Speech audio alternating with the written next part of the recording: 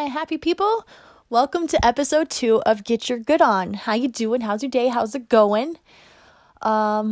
Excited to be here. So on this episode, this is going to be I'm going to share the very first story of Get Your Good On. It is a personal experience of my own that I went through, and I am super excited to share it. And I hope that anyone who listens enjoys it, and it maybe sparks some inspiration to write in and share your own stories. It can literally be any subject about anything that you want, as long as it is a good, happy, good vibe story. And I want to hear them, so send them in.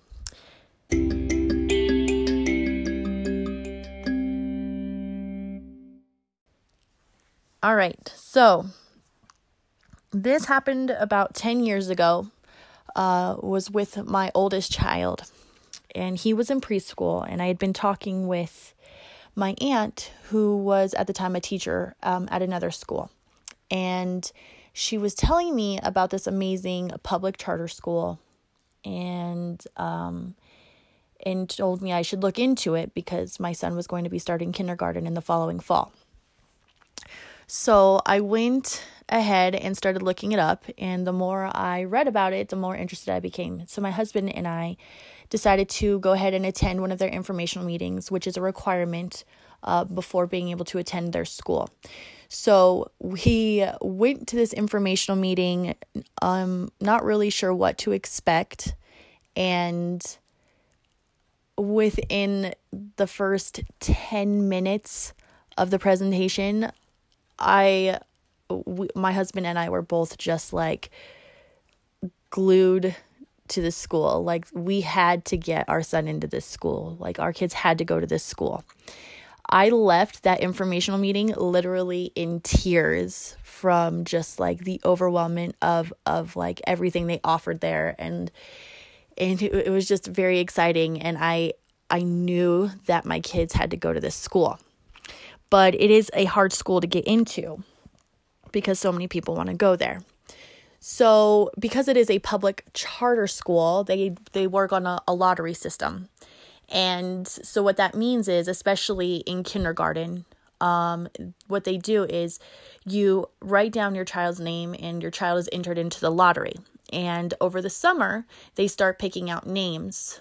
They start drawing names and then calling the parents of those kids and letting them decide if they want to go to the school or not. So you have to get all this information or give all this information, and which we did right away, and we put our son's name into the lottery. And the rest of the year had gone by, and they were going to start drawing names. I believe it was in May, like the very beginning of summer, and they would just be drawing names throughout the rest of the summer and letting you know as you get in. And I just remember all year, I was just praying to the universe, please, please, please, please get my son into this school. He has to go to this school. We can never there's just no way for him to go to like a regular school after knowing what this school offers. I just remember just like every night just putting it out there so hard that my son had to get into this school. But it was more than that. It was more like, what I really wanted was him to be the very first name that they chose, like the very first name drawn in the lottery. So I didn't have to wait all summer, all anxious all summer. So I was just like, oh, he's got to be the first name, and he's got to get into this school. So we had moved that same year, or not moved, I'm sorry, we had changed our phone numbers that year. And I am supposed to keep the school updated if anything changes. And I completely forgotten that we changed our phone numbers, and it was the day before they started drawing names, and I panicked and I called them and I spoke with the enrollment lady.